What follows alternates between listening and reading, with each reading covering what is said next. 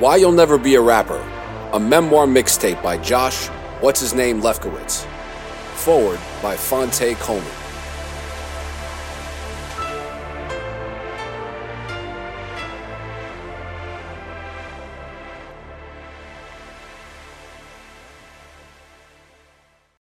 Chapter 15. JimmieJoshua. 1, 2, 3, 4, hit it! Back when I was living at my father's house in preparation for the move to New York, I received a call from a friend of mine, Mr. Ray. He called me on three-way with his cousin and former DJ for Curtis Blow, AJ Scratch, who, thanks to Ray, was aware of ASAP's success. He gave me the classic spiel about who he knew and assured me that he could pass my music along. It wasn't my first rodeo, so I gave him the standard brush-off that I gave every local drug dealer looking to sign me to their non-existent record label. Yeah, no doubt, just get my music from Ray. He never did. Once I moved to New York, I reconnected with Mr. Ray, a New York native, which subsequently led to a reconnection to AJ. I didn't expect much in the way of garnering any significant connections from knowing him, but I figured I'd let him humor me. In our first meeting, he waxed poetic about how he wrote the song AJ for Curtis Blow, which he aptly named after himself, but never got paid for. He told stories of knowing the all-powerful Leor Cohen when he was just a road manager for Run DMC. He also seemed to think that, for some reason, Russell Simmons owed him a favor. We met up in Harlem at a church that Curtis Blow was using as the hip-hop church. He wanted to introduce me to him, why I had no idea. After a brief interaction with the now born-again legend, we went back to AJ's apartment in the Bronx to talk business. It was apparent from his living conditions that he was dirt poor, and the lack of personal belongings, coupled with how he spoke, made me feel like he had a current or past drug addiction. I could see how our relationship would go and where he was in his life. Mid-blunt hit, he told me that he could definitely get my music to Leor and Russell, and that he was sure I'd get signed. It sounded insane, but when you're as hungry as I was for stardom, you at least half listen. I left him a demo CD and put the meeting out of my head. A few days later, AJ called to tell me that he was going to call our prime targets, but he'd need $400 for me to do so. When I told him that I couldn't do it, he quickly dropped his finder's fee down to $150. I had no money, but I had to give it a shot. So against my better judgment, I met AJ in the city and handed him $150 cash. He needed it more than I did anyway, so ultimately I didn't care. After a week and a half, I heard nothing from AJ. I called his number to find it had been disconnected. Periodically, I tried the number again to no avail. Ray gave me AJ's landline number, but when I reached him that way, he sounded aloof. When I asked if he had the opportunity to call Leor or Russell, he said that he was going to, but didn't. When I asked him why, he told me, "When I get around him, I get scared." That was the last conversation I ever had with AJ Scratch. May he rest in peace. How kids in the suburbs go to the mall, Rue and I went downtown. Soho was always our favorite place to window shop. Though neither of us could afford to buy any of the clothing we lusted over, it didn't stop us from looking. Many a weekend day was spent roaming the same sidewalks that all of our style icons did. While we looked, we'd talk about all of our plans for the future and fantasized about being rich and famous. We shared an ability to visualize what it would feel like, and it gave us both confidence that it would happen, even if we had nothing to show for it. The more we window shopped, the more familiar our faces became in a few of our favorite streetwear boutiques.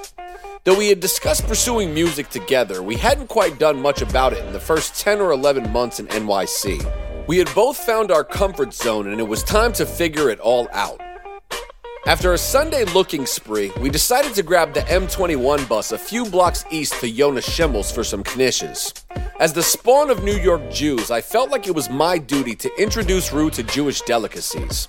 When we were summer interns, I turned him on to bagels, and since relocating permanently, we had moved on to knishes. During the short bus ride, we began what would be a long talk. "So what about the label?" Rue said. "What label?" I replied. "Our label we gonna do." "I don't really want to have a label. It's too much responsibility," I said. "Nah, it's not. It'll be our label, 50-50. I'll handle all the business stuff and you can just worry about the music." "I guess so. I just don't want to get caught up in the business bullshit. I have no interest in that whatsoever." "It's fine. I'll take care of it," Rue said. I guessed it made sense. What did I have to lose? We began discussing names. I don't know why it popped into my head, but I remembered a t-shirt we had just seen in Pulse, which was one of our favorite stores. The shirt was the result of a collaborative, upstart clothing line by rapper Ja Rule and his manager/record executive Irv Gotti. The shirt said Irving Jeffrey, which was a combination of Irv and Ja's given names, and to me, it sounded like the name of a designer, like Ralph Lauren or Tommy Hilfiger. The shirt was poorly made and designed, but the name struck a chord with me. JimmieJoshua, I said with excitement. Rue's first name was Jimmy, and mine, you get it. Huh? Rue replied. JimmieJoshua, that's what we should call the label. JimmieJoshua, I kinda like that. But I don't want it to be JimmieJoshua Records, because I want to make sure we can use it for other businesses in the future. Rue was a visionary, always lofty with goals. JimmieJoshua Records did seem too obvious. As I thought about record labels, I remembered an interview I had seen about Def Jam. Kevin Liles, who ran the label at the time, said the Def Jam was successful because they didn't consider themselves merely a record label, but rather a lifestyle brand. That was it. I blurted it out. JimmieJoshua Lifestyle. It's not just music, it's a lifestyle. Yo, I love that. JimmieJoshua Lifestyle is dope, Rue said. We had discussed my music, my image, and who Whutsiznaim was. After the meeting with Chris Lighty, how could this not be the topic of conversation? But this was no longer just college kids pretending. It was us planning for how we would market our product as a company, and we started within minutes of taking our first bites of knish. The common thread in our discussions was that I had a penchant for all things cool, be it clothing, music, slang, or otherwise. The way Rue and I spoke and the slang we used was infectious, and other people often picked it up. We'd make up terms and decide how we were going to start wearing certain things as our styles evolved. We were trendsetters naturally, and it was clear that we could use this to our advantage. The way we lived and our lifestyle was what I began to highlight in my music. It was real, and I didn't have to pretend like I was rich or a gangster. All I had to do was spit my cool in the best way I knew how, and it would all make sense in my head. It all boiled down to belief in ourselves, which begat swag. It was Jay-Z arrogance. It was Pharrell Williams finesse, but we did it in our way, and that became the JimmieJoshua lifestyle. As 2003 came to a close, Rue and I were deep in JimmieJoshua mode. We turned to our friend and fellow New York transplant Fuse Green for help with a logo. It had to look cool, but classy enough to use in future endeavors. No bad boy babies or so-so deaf Afro men for us. We needed a brand, and within a few days, Fuse brought our vision to life. We networked as much as we could in hopes of connections to labels, studios to record in, and producers to provide us beats.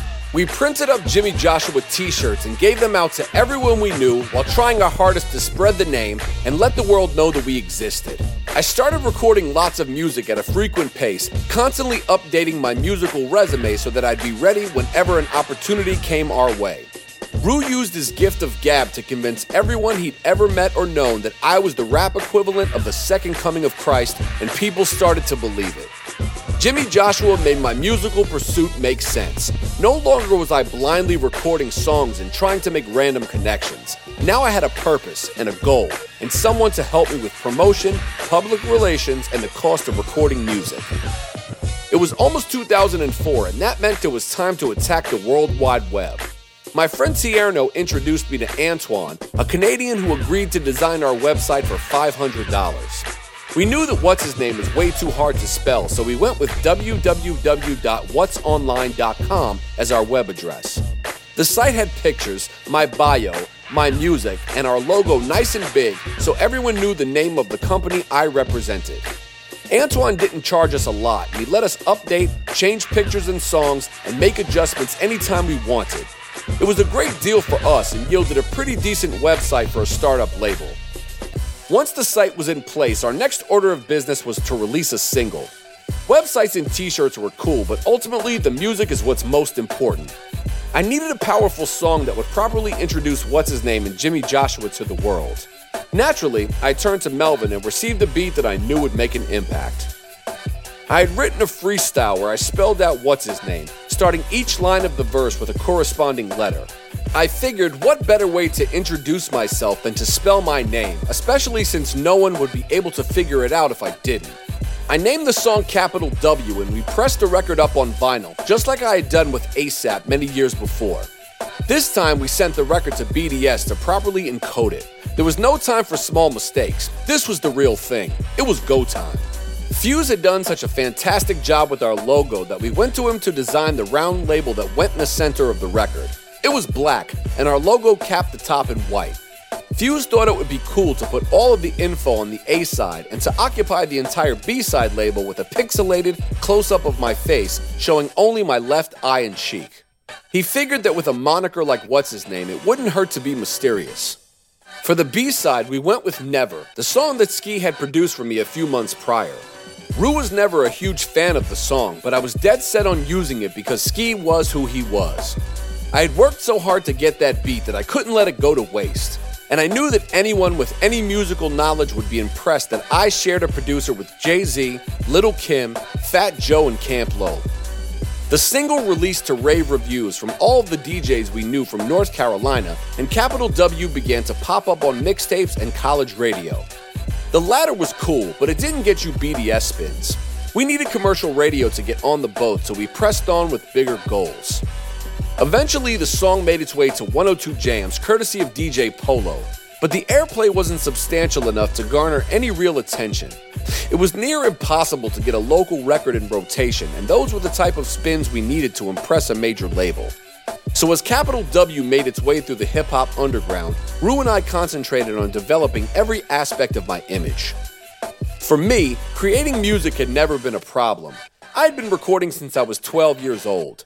Rue understood where I was trying to go, and together, we worked to tweak certain aspects of the music to shift it in the right direction simply for marketing purposes. The goal was never to dumb down my music, only to highlight certain things that would make it more commercial without hindering the quality. Having Rue involved was great because I was only able to judge music from an artist's perspective. He brought a different angle to how I created and helped me to advance in my songwriting capabilities. The two of us worked our asses off and spent every second we could thinking about, talking about, or making music. Not a day went by where we weren't plotting, strategizing, or reading books like Sun Tzu's The Art of War and Robert Greene's 48 Laws of Power, which seemed like the music industry must-reads.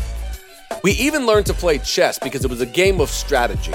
Somewhere in our minds, we considered that being skillful at making chess moves would translate into our business strategies. I had never been so gung-ho or focused on anything before in my life, and Rue's insane work ethic influenced me to grind as hard as he did. We both felt like we couldn't lose, and no one was going to convince us otherwise. One night we took the subway to Lower Manhattan to see Little Brother perform at SOB's. I hadn't spoken to Fonte in a while, and I was happy to be able to catch up with him and Pooh. Before the performance started, I caught eyes with Ninth Wonder, whom I hadn't spoken with since before I left North Carolina. As we caught up, I introduced him to Rue and told him what we were working on. I noticed he was a bit more cocksure than I'd ever remembered. He didn't hesitate to boast about his accomplishments. "I don't know if you heard, but I just did a joint for Jay-Z," he said without looking at me. I hadn't heard, but it certainly explained the arrogance. "Word? That's fucking amazing, man. Good shit." "Thanks, man," he said. "I'm supposed to be doing a couple joints on Destiny's Child album after working with Jay, you know, 'cause of Beyonce." "That's great, dude. I'm fucking happy for you, for real. You know we were never really able to link up and get a joint done. Let me know when you're ready," I said, simply making conversation. "Yo, Josh, man," Ninth said with that same uncomfortable smile that I saw at his house a few years earlier. He had never called me Josh before, and I got the feeling he was trying to sun me. "If you would have been coming around and writing to my beats like I told you to, you'd be getting beats for free. But now, I gotta charge you." "Huh?" I said. I couldn't believe how unnecessarily obnoxious his tone was. "I wasn't trying to get free beats, dog. I was just trying to connect with you on some NC shit," I said, knowing that I sounded defensive. "Listen, it's like Jay told me. Now that I've done a song with him and with all the shit I got coming up, if I ain't getting no real money or it's not coming out, it's pointless." I sat there silent, staring at him with a furrowed brow. I didn't know if I should punch him or laugh in his face. "I mean," he said, "I would really, really charge you like Jay-Z money." "Jay-Z money?" I responded loudly. "What, so now you need like 10 grand for a beat? Come on, man," I said, screaming over Superstar by Group Home. "Yeah, I mean, basically," Ninth said, still looking forward and not in my eyes. Yeah, that's fucking crazy, Holmes. Ain't no way in hell. At that point, I decided that the best course of action was to walk away. We had both said what we needed to, and it was in my best interest to leave before I cursed him out for being a dick. I headed towards the bathroom and saw Rue on his way out. He could tell I was perturbed. I told him about my conversation with Ninth, and he got angry. Rue had a short fuse, and when he felt disrespected, he was quick to be aggressive. His knee-jerk reaction was to approach Ninth, but I told him that it wasn't worth it. Man, fuck that weird-ass motherfucker, he screamed, and fuck his corny-ass beats. All them shit sound the damn same anyway. I don't give a fuck who he produced. I wouldn't give him 10 cents for a fucking beat. I decided that day that I wasn't interested in working with Ninth Wonder. I didn't care how big either of us ever got. I just knew that I didn't like the way that he spoke to me, and he wasn't the type of person that I wanted to affiliate myself with. I was happy that someone from the North Carolina rap scene was becoming successful, but my distaste for disingenuous people prevented me from truly championing him. And though neither Fonte nor Pooh ever uttered a negative word to me about Ninth, I was far from surprised when Little Brother disbanded.